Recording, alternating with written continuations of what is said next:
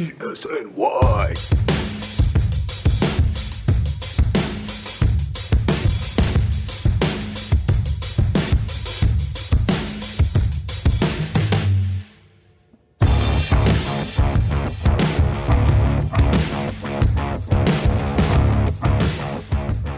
Happy Saturday, folks. We're back. And we got a special guest with us this time.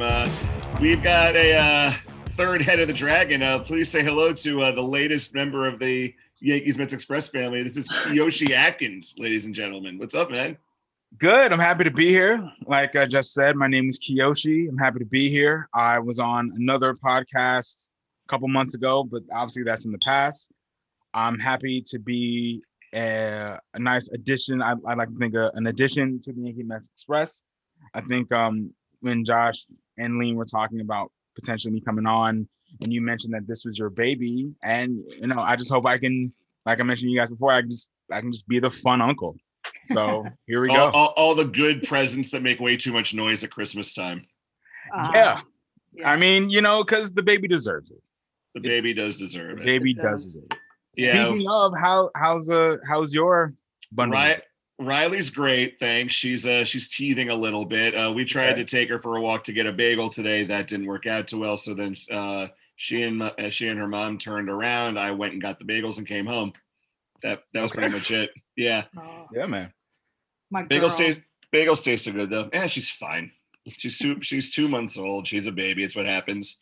We got lots to cover today, folks. Lots of things, good and bad, happening in Mets world. And it's also Super Bowl weekend. Tomorrow's Super Bowl Sunday. Yes, it is. So Lean, where should we kick off? Super Bowl or Mets? What do you think?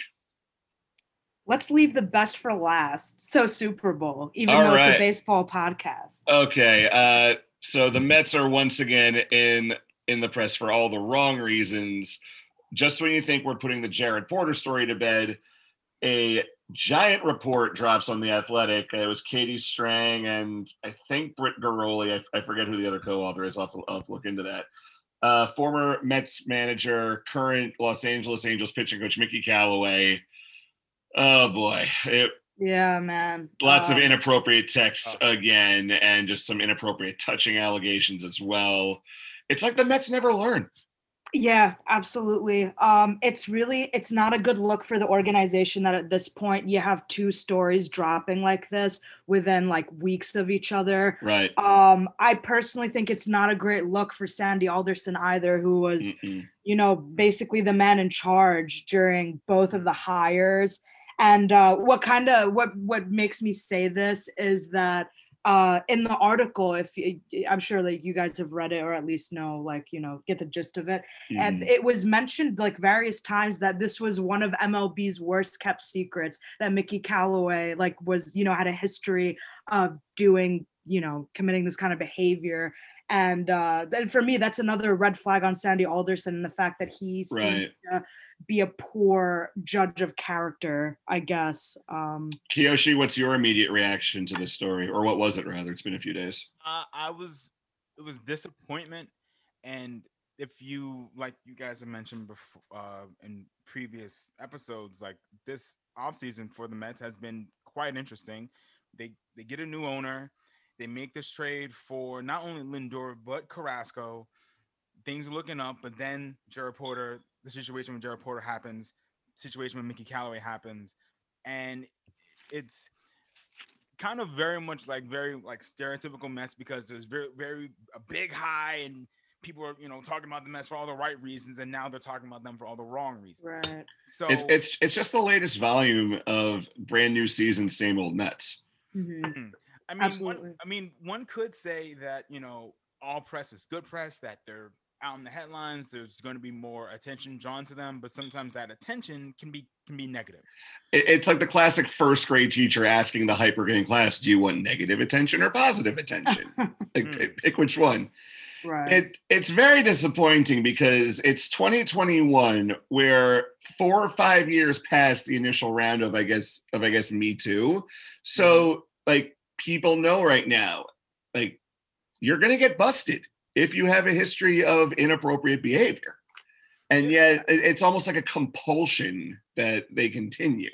Yeah, it's man. It's just ironic because like what's like at least Kiyoshi, you and I are both dudes. Mhm. What's the first thing we learn on the playground? Like don't hit girls or like don't get too rough with girls. But then like once you get older, so apparently sending inappropriate text that falls under the okay umbrella. Yeah. I've always wanted to know like what goes on. And obviously people who do this are sick, but like what how are you? It's very obvious that these women are not even a little interested in you. Why are you, what are you doing? And Josh, literally what you just said with Me Too, with everybody getting exposed, and like some men just keep doing this. It's something I don't understand. You think that once a certain amount of people get caught, that everyone kind of has to get their shit together in that regard. Right, exactly. It's so weird. I think another thing I was thinking about is to a certain degree it's a bit of power dynamics. Think about Mickey Callaway. He's a manager, and not for nothing, not that it should make a difference. He's also a good-looking guy, so you have. I mean, I don't know about that. I've seen him in person, but I mean, as another bearded fellow, I can respect his beard. You gotta show solidarity with the beard brotherhood. But to a does the beard brotherhood claim Mickey Callaway? to a limited extent. I'm not gonna claim him all the way. I mean, up to the point, sending inappropriate text messages, then it's like nah, you gotta go, bro. You gotta go. Right. But again, I think it comes down to power. He was a Mets manager that had a relatively okay season last year. He thinks he can do whatever the hell he wants, and he thinks that he's going to be protected when in fact he wasn't. Kiyoshi, that's a go ahead.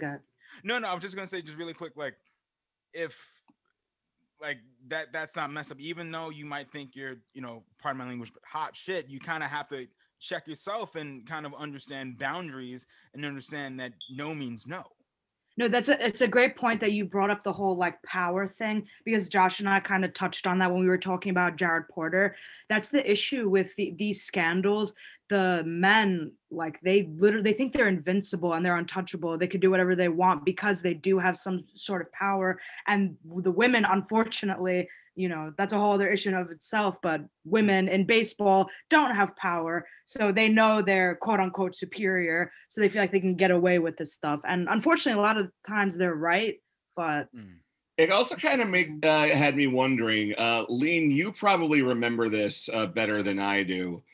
2 seasons ago, so 2019, there was some blow up in the Mets locker room with Tim Healy, who he right now he's with Newsday. I forget who he was with back then. Maybe it was still Newsday, but pretty much like Callaway cursed at him, and then Syndergaard or Jason Vargas like tried fighting him. Yeah, it was Vargas. Yeah. Right. So so it just kind of goes to show like Mickey Callaway, he's acting very inappropriately around women, both via text and in person, apparently.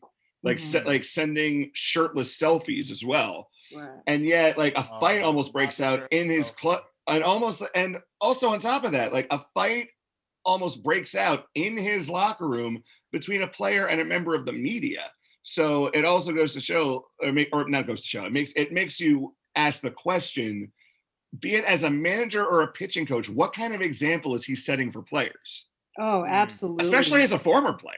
Oh, yeah, absolutely. I mean, that was it's funny that you brought that up. I'd actually completely forgotten about it. Like that fight, that was such another big red flag. Like, okay, the Mets were in a really crappy place at that point. We understand. And the whole team was frustrated. But like, what are you doing? Why are you out here cursing out reporters? Then, like you said, your player is, getting into a whole brawl with a reporter. I was co-hosting another baseball podcast when that happened. And I said to my co-host, I think we recorded like mere hours after it happened. And I said, like, how is he like not automatically fired at this? Right. Like if I think everyone assumed he was gonna get fired after that. Because like Kiyoshi, Lean, I don't know about you guys, but if I'm owning a team, if even I'm just the general manager of a team, if I find out that on my manager's watch, a player and a member of the media get into it, I'm calling him right into my office. I'm saying to him, like, why shouldn't I fire you right now? This is terrible. Exactly. Oh yeah. Yeah. I definitely agree. I know there's going, back decades, there's always been a sense of tension between athletes and reporters, but like Mhm. it shouldn't even get to the point where fists are being thrown. Yeah, and where like it's getting- chairs are being thrown. Like what? No, oh How no, yeah, right. And no. and look, let's call it how it is. Baseball to this day, and probably will be for the very immediate future. It's a boys' club. For sure. Yeah, and that goes to the front office, the media, on field. Kim Ng and Gene Afton, the Yankees assistant GM, they're exceptions, not the Mhm. rule. And I feel that, yeah, like hiring Kim Ng to run the Marlins, it's a good first step. But just with Mickey Callaway alone, there's so much more that needs to be done. Like what? Oh yeah. Like I want to hear from the both of you. What do the Mets have to do to make this right? Josh, I love what you just said, that with some women that are accomplishing what they're accomplishing in baseball, Mhm. but like there's so much more that needs to be done. You see them and you celebrate, and it's huge, Yeah. especially even for guys, because it's nice to see whatever, and especially for women, like me, makes me happy, makes my fellow women in sports happy. Mhm. But then these stories break out, and it's just like the ocean is so deep. It's like this, you can see like the Mhm. light at the top, and it's barely just gleaming, but all of the issues are just, it just sinks like dozens of feet into the ground, and it's so frustrating. But with regard to the Mets, Sorry, Lynn, before you go forward, it's kind of like sort of like a one step forward, three steps back sort oh, of situation. absolutely, Right? that's Okay. exactly what it is. I was just making sure I understood you correctly. No, that's literally what I'm saying. Yeah. And with regard to the Mets, I honestly, I don't even, this kind of goes into the next thing that I wanted to talk about, which is Trevor Bauer. So Yeah, actually, it's actually perfect to marry the two together. yeah. So like for me, I think the first thing for the Mets to have done would be to not get Trevor Bauer. And okay, Bauer is not coming to the Mets, but it's still not a great look that they were so desperate to get him. And I don't know if like you guys saw, apparently there was a lot of division in the Mets front office, Yep. because they felt like they were being hypocrites. And me, like Kiyoshi, you're new, so you don't really like know my opinion on Bauer, but like Josh knows that I have very strong opinions on him both on and off the field. I wrote an extensive article yesterday about why I didn't think the Mets, that I thought the Mets basically dodged a bullet when Bauer made his decision. I've definitely heard your opinion on it. I think it was like 1 or 2 episodes ago. I've definitely heard your opinion on him. Yeah. No, I really like. Yeah, on and off the field, I'm very anti-Bauer. And what happened with the front office, I actually mentioned that in my piece yesterday. I said that it's very hypocritical. First of all, the Mets are just getting themselves into trouble with both Callaway and with Jared Porter. And then after the Porter scandal, Sandy Alderson's out here talking about culture change, whatever. We want to make a change. But then you go and you're trying so hard to sign a player who has done, first of all, like, let's put the locker room cancer argument on the side, who just like was harassing a woman on Twitter incessantly, and then his followers went and harassed her and he did nothing about it, and who just doesn't really know how to interact with people online.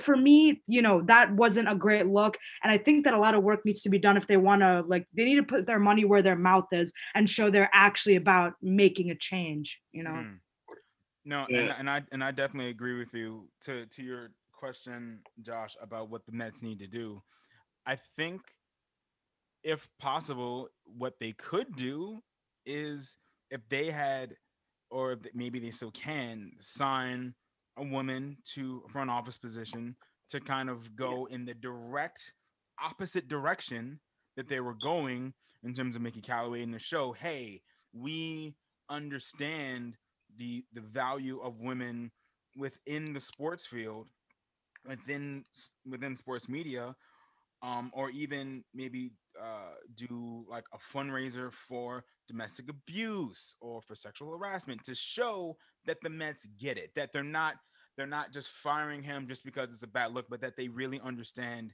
the impact that the organization has. And I think more importantly, the Mets just need to win. I mean, I feel like they're well on their way to having a good season. They look pretty stocked, and honestly, they didn't need Trevor Bauer. They already have Carlos Carrasco, who they just got in a trade. You know, I'm pretty sure Syndergaard's coming back. Yeah, like June, July. Yeah. Okay, he's coming back in July. Okay, boom, midway through the season, that's fine. Jake DeGrom, you just said.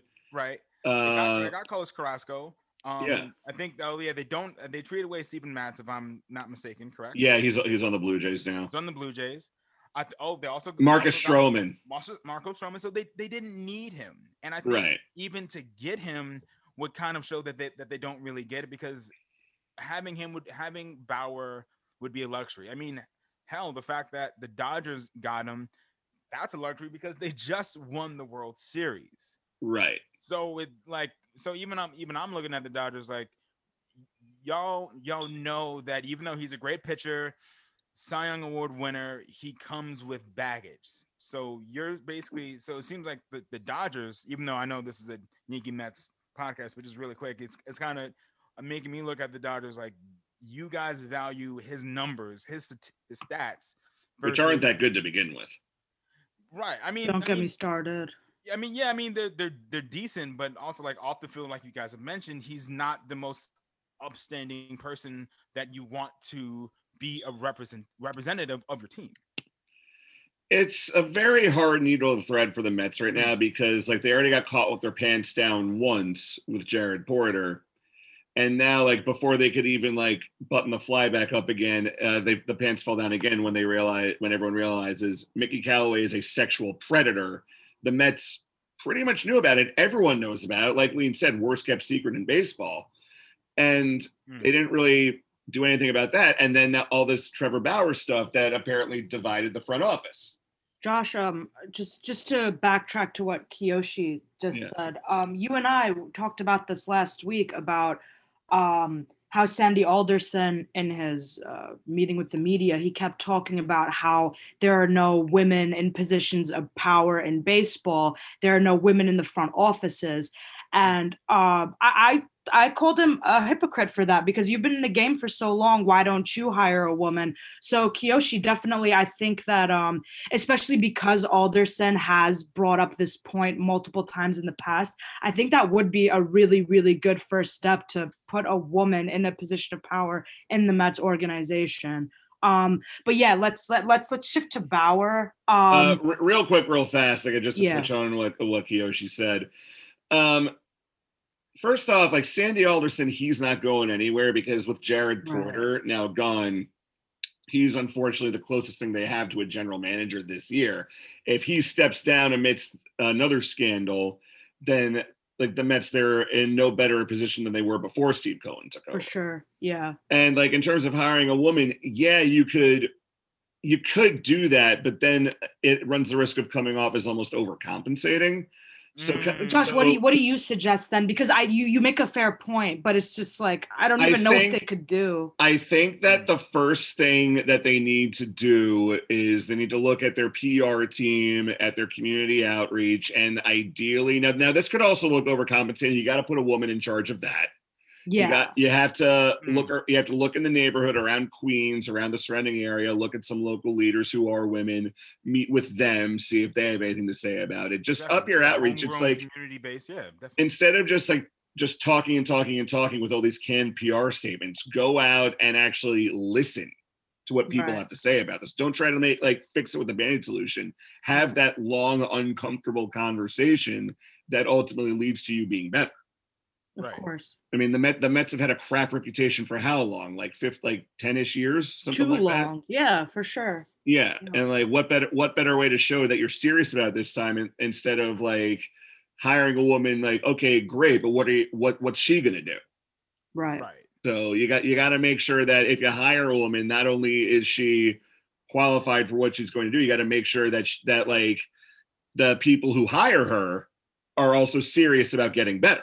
I mean, that's the thing, because like obviously, you know, it's very hard to believe that teams, you know, actually care, and they just like care more about their image.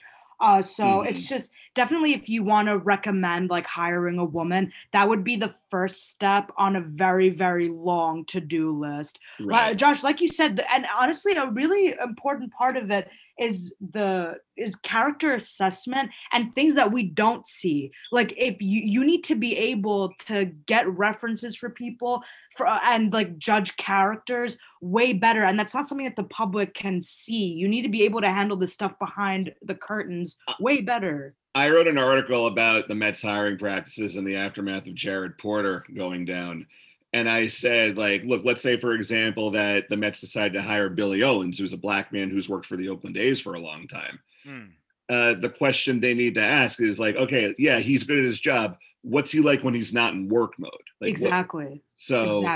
Yeah. Yeah. And if like people don't have an answer for that, that's a red flag because go ahead. Go ahead, Josh. I was going to say, if you work with someone for X amount of years and don't really know how to describe him when he's out of work, that should raise at least one red flag. Yeah.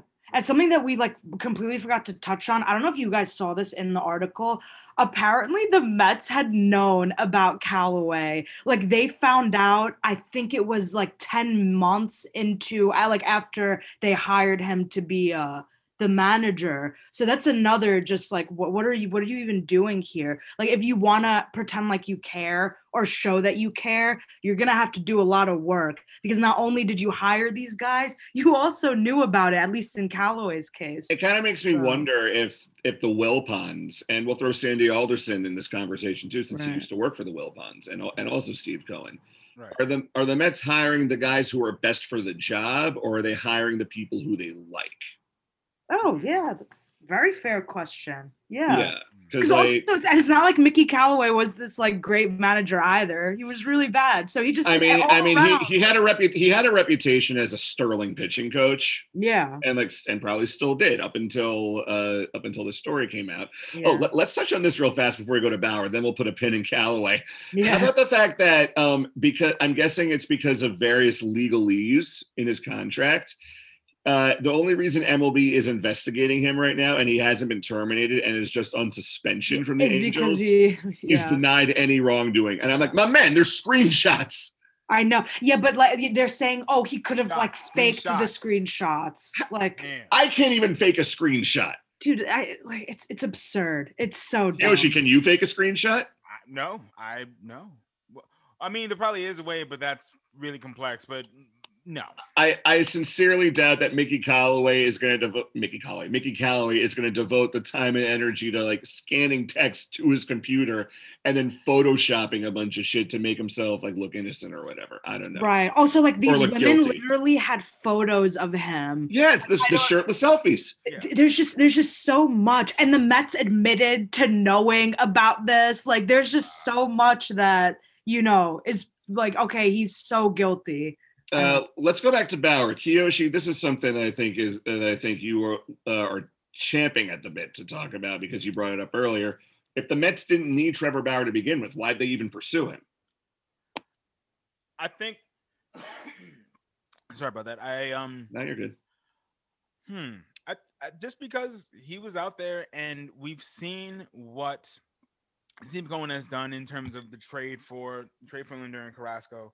We've seen the moves. You've seen like the big splash plays that have gotten the Mets back, I guess, on the good graces in terms of the media. Because if you think about, and sorry to say this, Lean, if you think about New York baseball media, Yankees are the big brother and the Mets are the little brother for decades. Like, why'd you apologize to me? But like, I'm a Yankees fan, bro.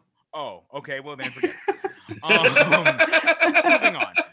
So I think having Trevor Bauer is like another big splash play, former Cy Young pitcher, controversial, outspoken, wears his heart on his sleeve. It's a big splash play, but then I mean, like you mentioned, if you kind of look into it a little bit, it's like how good will he be for the team and for the team's image? And I think in a day where social media presence is ever more important, and I think being socially conscious is a bit more important nowadays. To signs, you have to like look into that, whether for good or for worse, for better or for worse. You have to look into that. And I like to think that the Mets were thinking like, here's a guy who's a free agent. Yeah, I think it was. Yeah, it was a free agent. On the market, taking all callers, taking all calls, and like I said, I'm glad knowing what we know now that the Mets didn't really get him, even though it would have been nice to have. We didn't need him, just like we didn't necessarily even when we signed Tyone. Like I was like, oh, okay, this is great. We didn't per se need him, but it's like, okay, this is great. Tyone and Garrett Cole go back, so now he has a built-in friend on the team. We obviously re-signed DJ LeMahieu. Sorry, the machine. Which I feel like we needed to do, which I'm glad that we did. I think the jury's still out in terms of whether we're going to re-sign Brett Gardner or not. But I think it was just in my mind, and maybe you guys can shed some more light on it, just a way for the Mets to kind of grab the headlines and to grab more attention, because more attention would I think would increase the media coverage and kind of rule the back page to drum up hype. That's just my thought process, my theory. I fully agree that the Mets went after Trevor Bauer because like they wanted a flex. That's what it was. Right. I'm gonna another flex on top of what they already have. I mean, I'm gonna disagree with you guys a little bit. I agree with what's behind what you're saying, but like when you say they don't need him, the Mets do have a rotation spot that needs to be filled. Syndergaard, Josh, you mentioned this before. Syndergaard is going to be back halfway through the season, and the Mets have made it like incredibly clear that they pursue another starting pitcher, because right now that rotation until July is at 4 guys, and there's like. Okay, yeah, but wait, you got DeGrom, you got Cookie, Stroman, Joey Lucchesi, and then that's one spot. But no, actually take out Joey and put in David Peterson. He might not even like be in the rotation. So yeah, so like it's but that's what I'm saying. Like they even say that they want another starting pitcher, so they're just thinking, and we're trying to like go out and contend. So let that extra pitcher that we get be the best available pitcher, right. Because, and also there's like, there's a question mark on the futures of a bunch of these guys. Marcus Stroman, it was already a surprise that he even agreed to come back this season. So you don't even know what's going to happen with him in the future. Noah Syndergaard, are they going to extend him? Are they going to deal him? What's going on with that? Plus, you don't know how good he's going to be after coming off of Tommy John surgery. I mean, I don't think you need to worry about Noah Syndergaard being good after Tommy John surgery, because it's not like a pitcher's death sentence like it was some years ago. That's true, but Josh, like, let's say they're contending, right? And like, we obviously, I know you have this concern, Kiyoshi, you probably do too. I know I do with Luis Severino. I'm sure none of us think that he's going to be bad when he comes back, but is he going to be vintage Severino? The same question, the same question applies to Syndergaard. Yeah. He's not going to be bad, but is he going to be his normal, like, Thor self, Right. So I think that's why they wanted to go out and get Bauer, because there's just a lot of question marks around the rotation. And again, they need to fill another spot, at least in their mind. I actually made this comparison in my piece, and you guys, if you want to shed some light on this as well. Another free agent pitcher, starting pitcher is that's available. Hold on, I'm gonna pull up my thing real quick. The suspense is killing me, Lean. It is. But Lean, really quick, while you're looking that up, I will say I do agree with you about Syndergaard and Severino coming back, and how, honestly, I just at me being optimistic, maybe a tad naively optimistic that Severino is gonna get back to old form, but we really don't know. I'm hopeful. Same thing with Syndergaard. We assume he's going to come back to form just because of how consistently good he was before he went on the DL. Right. But we don't really know. We're hopeful, but you're right that is a very good point. And I guess we're just going to see how things play out. If yeah, so if you guys want to like pull up the numbers, see for yourselves, Jake Odorizzi is available, right? Yeah. And literally, I'm not even kidding you, almost all of his numbers are either comparable to Bauer's or like they're in some cases even a little bit better. So it's just mind blowing to me that like people are making these giant offers to Bauer when he's not even an elite guy. Like I mentioned this in my article too. I looked up stats. You guys can literally go on Fangraphs and check it out right now. I looked up stats for starting pitchers for from 2015 until present day. Bauer is nowhere to be seen at the top of these lists. Like I literally was command effing just to like see, and I would type in his name to see where he'd come up, and he is just, I would have to go to like either page 2 or 3 to see him, you know. I'm pulling up Trevor Bauer's baseball reference page right now because I know baseball reference is kind of garbage, but they do have a page for the Bill James similarity scores. And let's see, his closest pro comparison. Okay, here it is. Yeah, scrolling down. Yeah, oh man. Okay, the top 5 I'll give you in terms of similar pitchers, in terms of similarity scores. Top 5 from 1 to 5 in order: Chris Young, Mike Fiers, Ben McDonald, who used to play for the Orioles back in the '90s, Sonny Gray, and Tanner Rourke. The closest guy, because there's 10 players on this immediate list. The closest one to an ace is Patrick Corbin, and he's number 8. And you could also make the argument, vintage Matt Latos. Oh my like there's gosh, no like of all like the similar pitchers, there's no number 1 bona fide ace. Like dude, maybe no, not even Julio Tejera. No, like there's no ace. Not even, yeah. Like this is exactly what I'm saying. I don't even think it's an exaggeration when you say that he's one of the more overrated players in the entire league in more recent years. It's mind blowing to me. He definitely deserved the Cy Young Award for sure, 100%. But like, dude.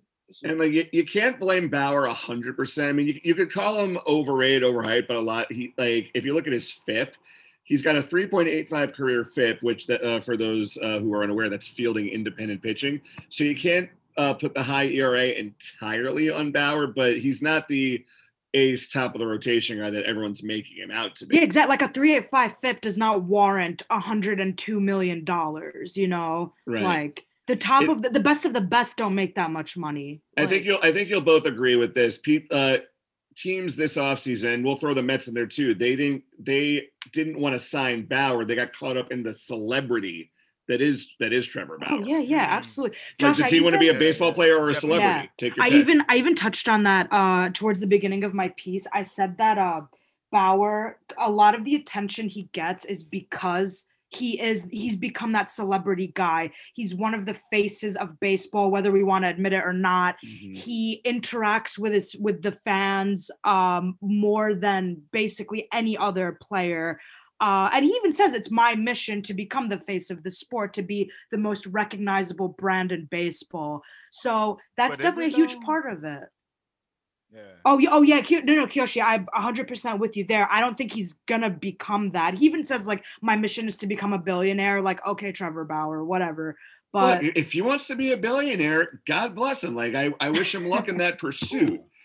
But like at the same time, like do you want to be a ball player or a guy who just like roasts and zings people on Twitter? Right. Like what do you want to be? Like a 12-year-old, exactly. Yeah, and it seems like he's trying to do, from what you guys are saying, like he's trying to do both. I mean, I know in an age of increased social media, you can kind of do both. I mean, I know of a couple of athletes that try to have I guess a personality outside of their sport. You could even look, I think there was like I guess the first one that kind of popped into my mind, I don't know why. I'm not sure if you guys follow MMA. I know we're gonna go on a slight tangent. There was this fighter, John Fitch, who had I know John Fitch. Yeah, who he had a completely separate Twitter page because he was into Dungeons and Dragons, which I thought was kind of weird. But then it also, when I thought about it, it added like a bit of complexity to him, that he's not just a fighter that eats, sleeps, and breathes in the gym. He has a hobby that he dedicates a certain amount of time to outside of the sport. And I feel like Trevor Bauer is trying to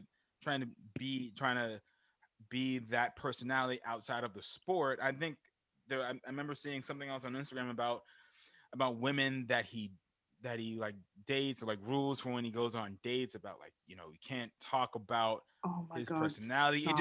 It seemed Yeah, Oh, that so was pretentious. so crying out It cringe. seems loud. so Oh my pretentious. gosh, that Like, was bro, we all know you're a starting pitcher. We all know that, you're at that point. This was like, I think maybe a year or two ago. You're hot shit. Cool. That's also why I think Just leave it at that. Like, no, but Kiyoshi, you just touched on a great point. Actually, I think that for as much as Bauer likes being that celebrity guy, I think that's also a big reason why he didn't come to New York. Because as easy as it is to be anonymous here, like once the sports press gets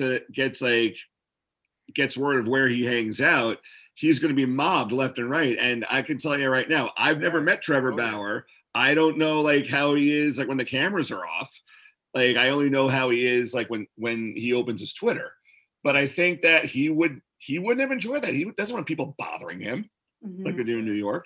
Even though it Kiyoshi, seems like he wants that interaction, it seems like he wants interaction with his Twitter followers, but then it seems like what you're saying, Josh, is that he kind of shies away from it. So you can't like have your cake and eat it too. yeah, Right, Kiyoshi, yeah. you just touched on some great points. Like for first of all, like I think having another personality, it like that's not like off the field. I guess it definitely adds complexity to like the player. And in a lot of cases, it's cool, to see what guys are like off the field or off the court or off the ice, whatever. Mhm. But with Bauer, the problem is that just he's so problematic about it. Because if you want to look at Bauer objectively, okay, the guy, he definitely does a great job in educating people about pitching and about the science behind pitching, and it's fun for fans to watch. And on top of that, sorry to interrupt, Lane, Very good. because like for as much as we like to chide Bauer for being a jerk on Twitter, every once in a while he tweets something out and makes an excellent point, like just talking about all the union negotiations and how the owners are billionaires who are crying poverty and showing no respect for the players. Yeah, I know that we like to say how he's a misogynist, how like he may or may not be a Trump supporter, but like every once in a while, like he says something, goes like, no. Like the players are fully in the right on this one. That's the issue with him. He does a lot of good, especially with regard to the growth and the promotion of the game. It's just that, and Kiyoshi, the last thing you just said was also, it was a really good point, that he does want to interact with the fans, and that's why he's so active on Twitter. And I don't have Instagram, but I'm assuming on Instagram as well. But then he's like the most thin-skinned athlete in the game. He just, if one person dares to say that they don't like him or they think that he's slightly overrated, he will come for you, and it's like like what you said, you can't have your cake and eat it too. And I definitely connecting that to Josh, what you said, this would have been an absolute recipe for a disaster in New York. It wouldn't have ended well. And I do think he was scared of that. In California, he's going to not just a team, but a city who will gladly stroke his ego, whose obsession with celebrity. Oh, yeah. And whose obsession with celebrity is well known. And not just that, it was probably a business decision on his end, too, because I just remembered Clayton Kershaw's contract is up after this year. There you go. We completely forgot about that. There you go. Yeah, we might be onto something here. So Kershaw, his contract's coming up. He's like in his early 30s, right? He's not super old, but remember he debuted really young. Also, we can't forget that his body, the game's taken a toll on his body lately. Yeah, his back's acting up. Like he hasn't thrown 200 innings since 2015. Right. Yeah. There you go. I'm trying to find his he's definitely, we do know that he's not the next ace of the Dodgers rotation. That spot seems to be reserved for Walker Buehler. But yeah, Josh, that's a really good point that we didn't even think about. Yeah, Kershaw, he's a Kershaw replacement. Oh, my fellow Pisces brother, March 19th birthday. He's 33 his next birthday, March 19th, and his contract is up after this year. Yeah, and which isn't old, is not old for pitchers, but considering how he's been the workhorse for the Dodgers exactly. So many years, like that can age you. So maybe hot take, maybe Bauer is trying to be the next ace on that team. He's banking at least the number two. At least the number two. Yeah, he is banking. Like I just mentioned, Walker Buehler is definitely the ace of that rotation, and Bauer is not gonna, take that from him. But yeah, maybe number two. Yeah. Didn't Buehler throw a no-hitter fairly recently, or like was part of a combined no-hitter too? I think he was. I don't think so, Josh. Here I'm gonna Kiyoshi, Google Walker Buehler no-hitter. Was that a thing? Yeah, I'm actually trying to find that out right now. The combined no-hitter, Josh? I think you're talking about the Angels. I wouldn't be surprised. Oh, yeah. Yeah, first thing pops up, Walker Buehler starts Dodgers' first combined no-hitter in franchise history. Wait, when did they have that? This past season? 2019, I think. This article's from May 4th, 2018. Oh, that was the Mexico game. Yeah. Oh, my gosh, yeah. Oh. Right, yeah. Nice memory, Josh. Yeah. Shout out to Google. Buehler can strap. He's really good. He's better than Bauer, that's for sure. So yeah, hopefully it doesn't blow up in the Dodgers' face because another thing I want to touch on right now. If Trevor Bauer couldn't get along with Terry Francona in Cleveland, what makes everyone think he's going to get along with Dave Roberts? Oh, that's a really good point that no one is talking about. Also, can I mention something real quick about the New York media? I don't know about you guys, but Lean's going on a media rant. I love to see it. Let's do it. Media rant from Lean. Let's freaking go. Let's go. So like, I don't know about you guys, but I'm seeing on Twitter a lot about New York, like baseball writers and reporters kind of going off on the Mets. They're like, oh, Mets gonna Mets. They miss out on JT. They miss out on George Springer. They miss out now on Bauer. And I'm just sitting here thinking, like, what the Mets have looked the best that they have in so long. And they actually have had one of the best off seasons of any team in the league. And you guys, like, they fixed, right. And they're probably not even done yet. Like, they got their catcher of the next few years. They got Francisco Lindor. They fixed their bullpen. They kind of fixed their rotation. Like, just because they missed out on the most overrated player in baseball means that the off season is a failure. Are you kidding? Like, people just want teams to spend money for the sake of spending money. And it is so appalling to me. I mean, it was only if there was one guy that was going to make New York sports media sound like even the worst parts of Yankees and Mets Twitter, of course it was going to be Trevor Bauer. Yeah. Like, it's almost, I'm kind of shocked we didn't realize that earlier. Right. And I don't know about you guys, but because we're shifting into the Yankees now, I'm kind of happy that sometimes, I'm a little hard on Brian Cashman. Josh, you know this. You're hard on Brian Cashman. You're hard on my main man, Aaron Hicks, for no reason whatsoever. Right. Blatant disrespect of Hicksy. It's warranted. Wait, Kiyoshi, this is important. What's your opinion of Aaron Hicks? I like him. I'm vindicated. I like him. I think I like his swing is You're both I think clueless. there's something on a couple episodes you said that he's a good contact hitter, but he's a contact hitter that tries to always hit for power. He's a contact hitter who's trying to be Griffey. He is, right. And that's his problem. It is a problem, but he's also taking those walks. But which is great. But bro, the fact that he walks.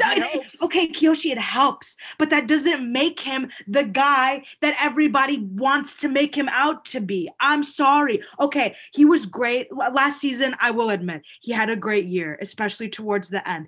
He was getting on base. He looked like he wasn't trying to do as much as usual, but still, like, come on, bro. You can't. He's not one of those guys that you're just like you feel confident every time he comes up to the plate. He's not the guy that analytics people try to make him out to be. That Josh that you try to make him out to be. No. Blah blah blah blah blah blah blah blah. Let the hater hate. Let the hater hate. Okay. So I guess as the designated stat guy.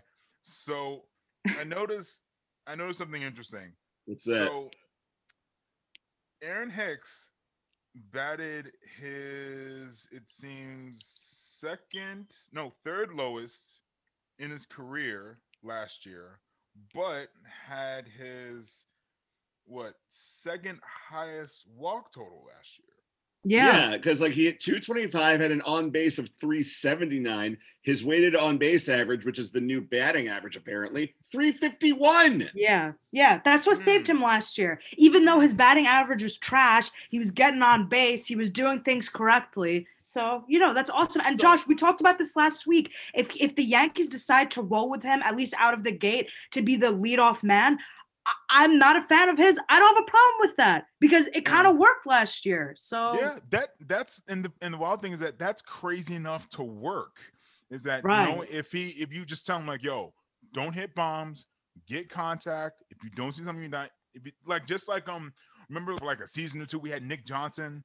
Yep. And we were Prime we were all in his dick because he had this crazy on base percentage, and he batted first, and then he came to Yankees and did damn near nothing. Well, Nick Johnson, people forget, actually came up with the Yankees.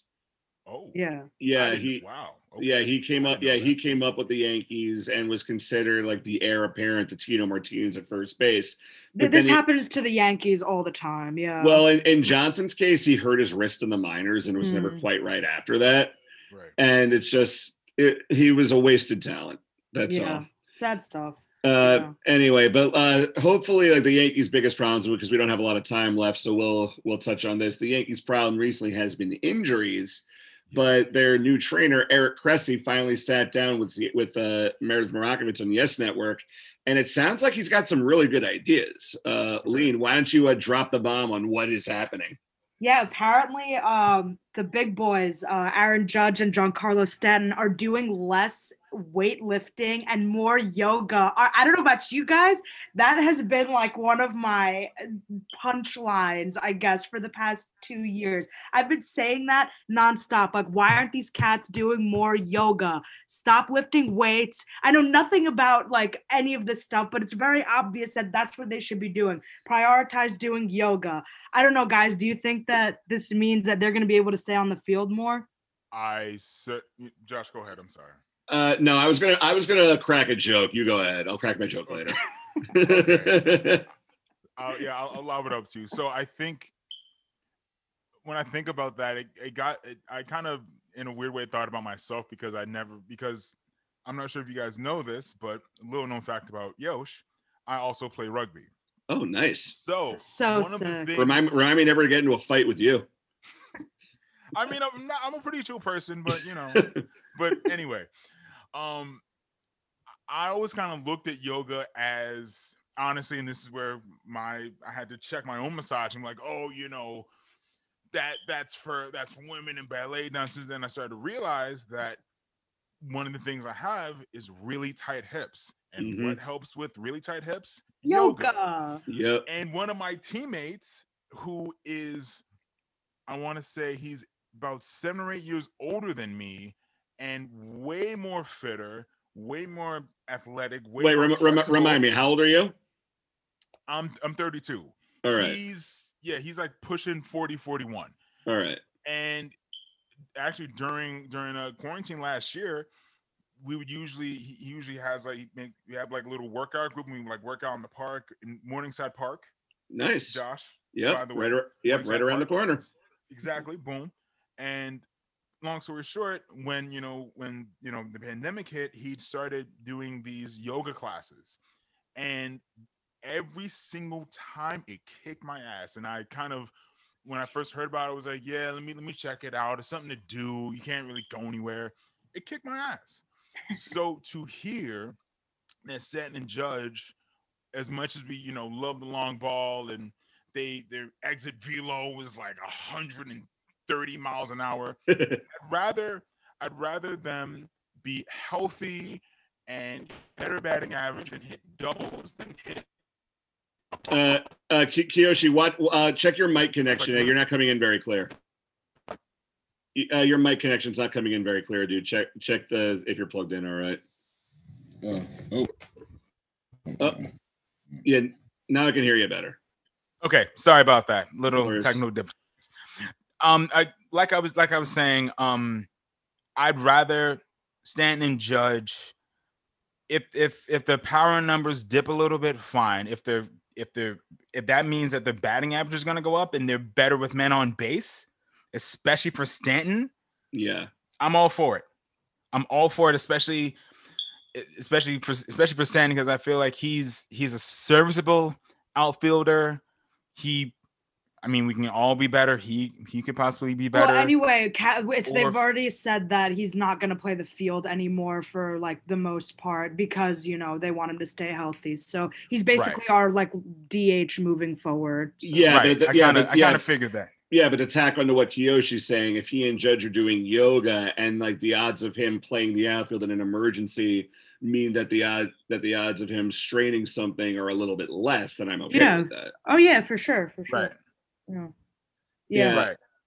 I mean, but listen. I love to see it. I think this is a very smart move because if you think about athletes, we usually are doing cardio and running and but now to mix in. But now I feel like the modern athlete, quote unquote, is getting smarter and saying, "Hey, let me do Pilates, let me do yoga, all the things that aren't necessarily associated with masculinity and associated with athleticism." Like yoga can help you. Yosha's hitting the nail right on the head in this one because, like, I know that we like to goof on yoga, but like, I'm almost 35. I got like my knees crack, like my back hurts. I haven't worked out nearly enough during the pandemic because I got used to going to my building complex's gym, which is now closed.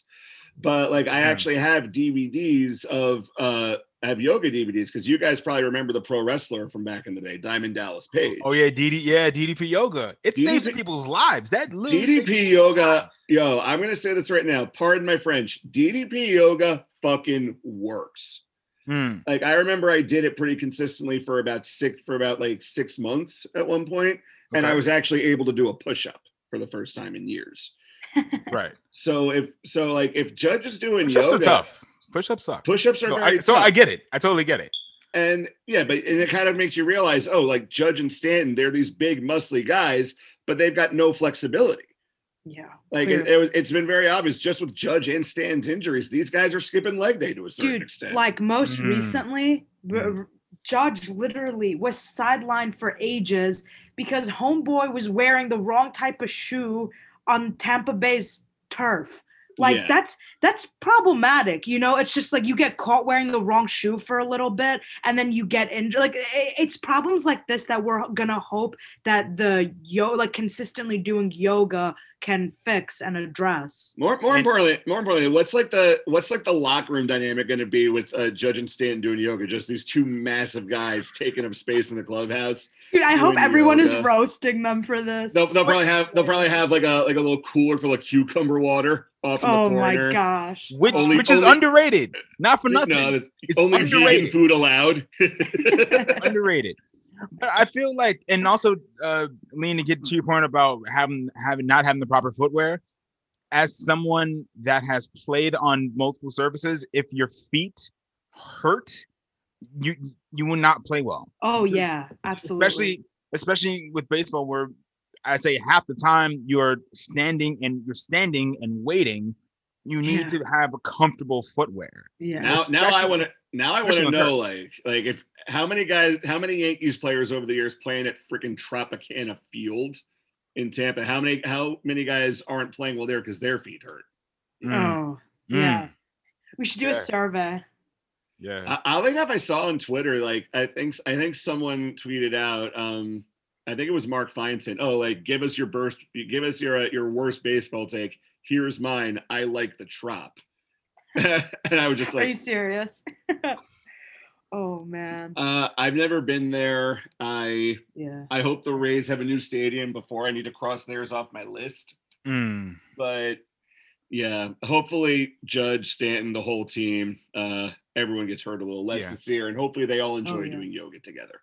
Yeah, and maybe this could like start a revolution of quote unquote revolution of baseball players and more athletes kind of breaking their own misogynistic bullshit, pardon my language, and doing the yoga. Like, hey, this is going to keep me on the field longer. It's going to help, especially for your hips. I feel like for baseball, you definitely need hip strength. Yep. To, turn on a pitch to keep your hands in, especially for first baseman.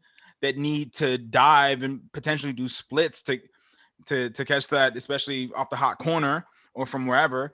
So I think if more people were to embrace yoga, or at least the not gonna say alternative medicine, but things that are more restorative, because I feel like yoga is definitely restorative and definitely good for rehab.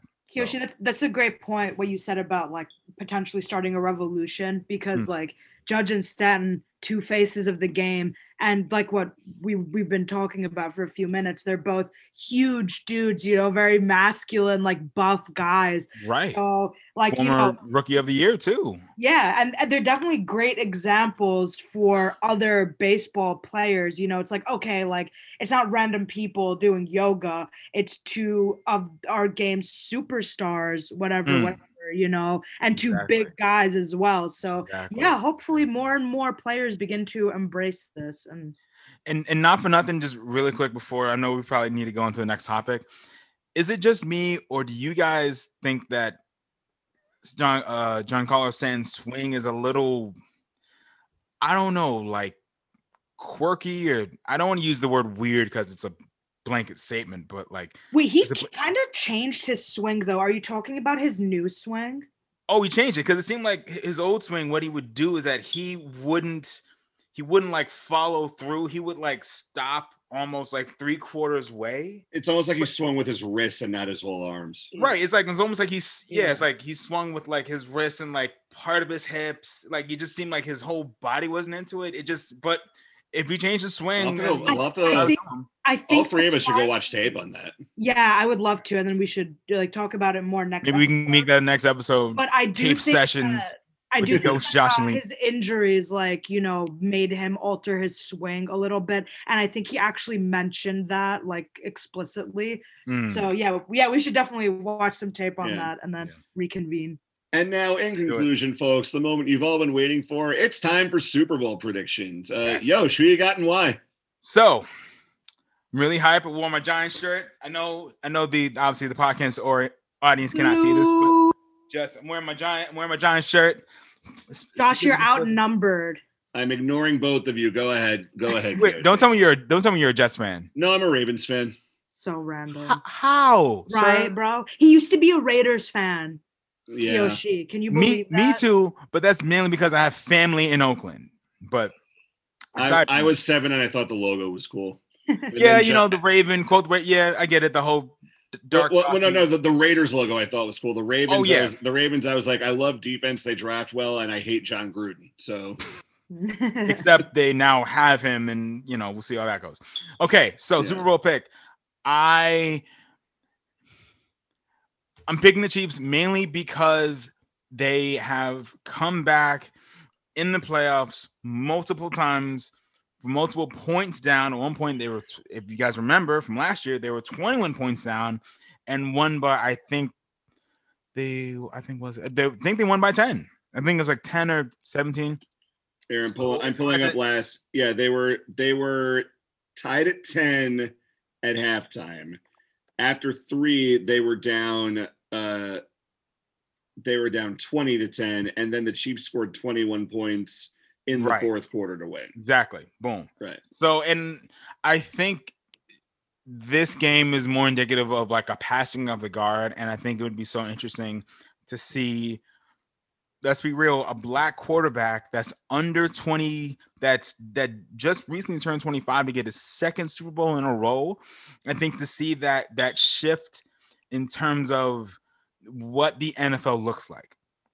Now, you know, Brady had his run. We all, to a certain degree, we all kind of like hate on him because, you know, he was good looking and always won, except for, you know, the 3 times against NFC East, especially 2 of my Giants. Just throwing that out there. So yeah, Chiefs all the way. I think it's going to be a really fun game because I don't think we've seen I think potentially we might see a shootout in this game, which we haven't necessarily seen in the past. I think this could be like whoever gets the ball last, and I think I'm going to bet on Patrick Mahomes. What do you think, Josh and Lean? I'll go last. Lean, what do you think? Wait, Kyoshi, score prediction. Oh, score prediction. Ooh. Okay, so the over-under is, I think I saw was 50 54 and a half, I think. Yeah, I think the over under was like 56. So that averages about like 28 per. I'm going to say 30-24.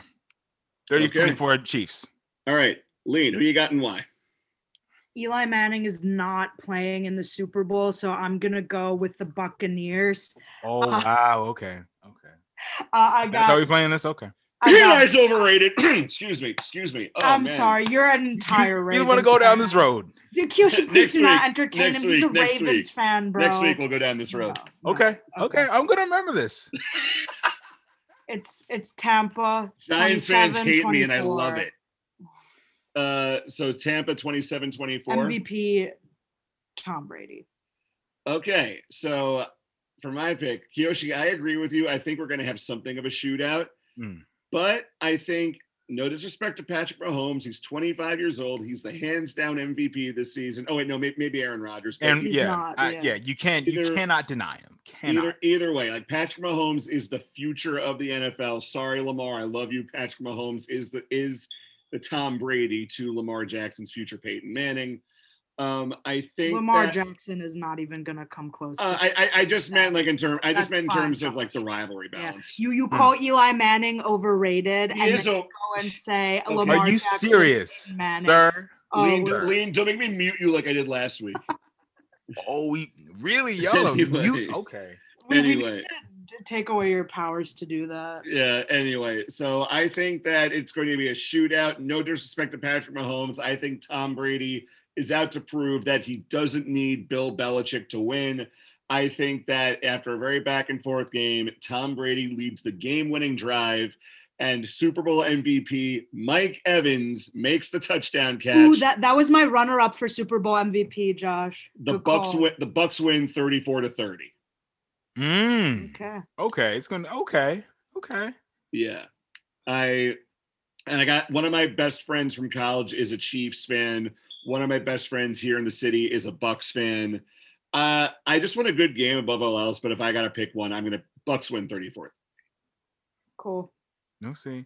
Listen, don't sleep in that Chiefs secondary. They're very much underrated. And people but also people aren't talking enough about the Buccaneers defense. Yeah, Shaq Barrett's legit. Yeah, Shaq Barrett, Devin White. Bro, is disgusting. Yeah, my brother actually thinks Devin White is going to be the MVP of the Super Bowl. I would love for Devin White to be the MVP. That would be sick. I'll give that to you. The Bucks front seven. Stop sleeping on our boy JPP. Come on now. Yeah, you're right. You're right. You know JPP. Yeah, you know me. I'm happy with JPP. But yeah, see, you know me. When he won a championship, the first time he won a championship, he had all 10 of his fingers. Just throwing that out there. Yo. Like listen, y'all forced me to do this. I didn't want to. You gotta take it easy. That's my favorite player, bro. I love him too. We got him as a rookie. He won a Super Bowl. That cannot be undersold. Yo, Josh muted himself. Josh muted. Yeah, he's crying. He's dying over here. Oh but on the real tip, I hate you both for making me laugh that hard. The Bucks front seven is very talented. I think the bigger question is, can the Bucks secondary keep up on all those weapons? And as we have seen, because this game has happened before, that Tyreek burned them for over 200 yards and 2 touchdowns. So I think that history might repeat itself. And even if you double Tyreek Hill and Travis Kelce, there's still Sammy Watkins who's available. There's someone called Hardman who's available. If the Chiefs actually decide to commit to running the ball, you got Clyde Edwards-Helaire, who's making a great impact as a rookie. Yep. Le'Veon Bell, who we all thought he'd win a championship with the Steelers. Look at him with the Chiefs now. You know what I'm saying? I'm glad you brought up the running backs, because that's really going to be the X factor. Because which team can run the ball better? If the Bucks can get Leonard Fournette going and control time of possession, then they're going to win the game. Oh yeah. Look, don't get me wrong, and Josh, I would assume that you'd agree. I definitely, I'm not saying the Chiefs don't have a shot. I wouldn't even be surprised if the Chiefs won. It's just that I don't feel comfortable betting against the greatest of all time. That's just, And I don't know, I feel like we've seen this movie too many times. So yeah, I mean, Right. like, And we also know that Tom Brady can be beat. we know that by Eli Manning. we know Yeah, that exactly. Tom Brady, Eli Manning twice. we But know yeah, that Mahomes is no Eli Manning, my guy. Because he's better than him. We'll And I close can say on that this. as a Giants fan. We'll close on this. This is actually a really funny story that kind of pertains to what we're talking about. Okay. You guys remember that movie Ted that came out, like with Seth MacFarlane as the foul-mouthed teddy bear? Mm-hmm. So like I saw that movie in theaters with a guy who I used to know, and like he's like a huge obnoxious Giants fan, and there's a line, oh yeah, Tom Brady could have beaten him, and then in a crowded movie theater, this guy, top of his lungs, couldn't beat Eli Manning twice. Oh, legend. Yeah, Oh, exactly. That's incredible. Insane. Yeah, but we now know that like the Patriot system we've seen this season, Tom Brady maybe was the system. So yeah. We'll see what happens. Anyway, that's going to be all for today on Yankees Mets Express, folks. You can find me on Twitter at JoshBESNY. Kiyoshi, are you on social media? Where can people find you? I am. So, I'm happy to be here again. My name is Kiyoshi Atkins. You can find me I actually have Twitter. On Twitter, you can find me at it's Kiyoshi, @it's_Kiyoshi. Sorry. On Instagram, you can follow me at it's Yosh. Like I said, I'm happy to be here. I'm happy to be a part of this. And yeah. Well, we're super happy to have you. I already followed you on Twitter, and I can see that you already have a gift from Kim's Convenience, a phenomenal show. So, right. Anyway, man. I'm just stalking your Twitter right now. I appreciate it. Yeah. Please, come follow me all the nonsense that sometimes I post. I actually posted. You posted what? Sorry. No, go ahead. No, I'm just saying. There was just real quick. There was a 30 for 30 on ESPN about. It's called Al Davis versus the NFL, and what they did is that they made Pete Rozelle and Al Davis into like deep fake characters. They put their face on someone else's body, and it looked so fucking weird. Like, I know what they were getting at. I know what they were trying to do, and try to interpret what they would have said years later. It just looked so weird because they both passed away. To see that, but that's one of the things you can find on Twitter. Check me out. Say what's up. Yeah, done. And I'm at JoshBESNY. And Lean, your turn. Lean_Amin. Follow all three of us on Twitter. We're so happy to have Kiyoshi on the show. Finally got a great balance. Three heads of the dragon. Thanks for listening, folks. Enjoy the Super Bowl. And as always, stand clear of the closing doors.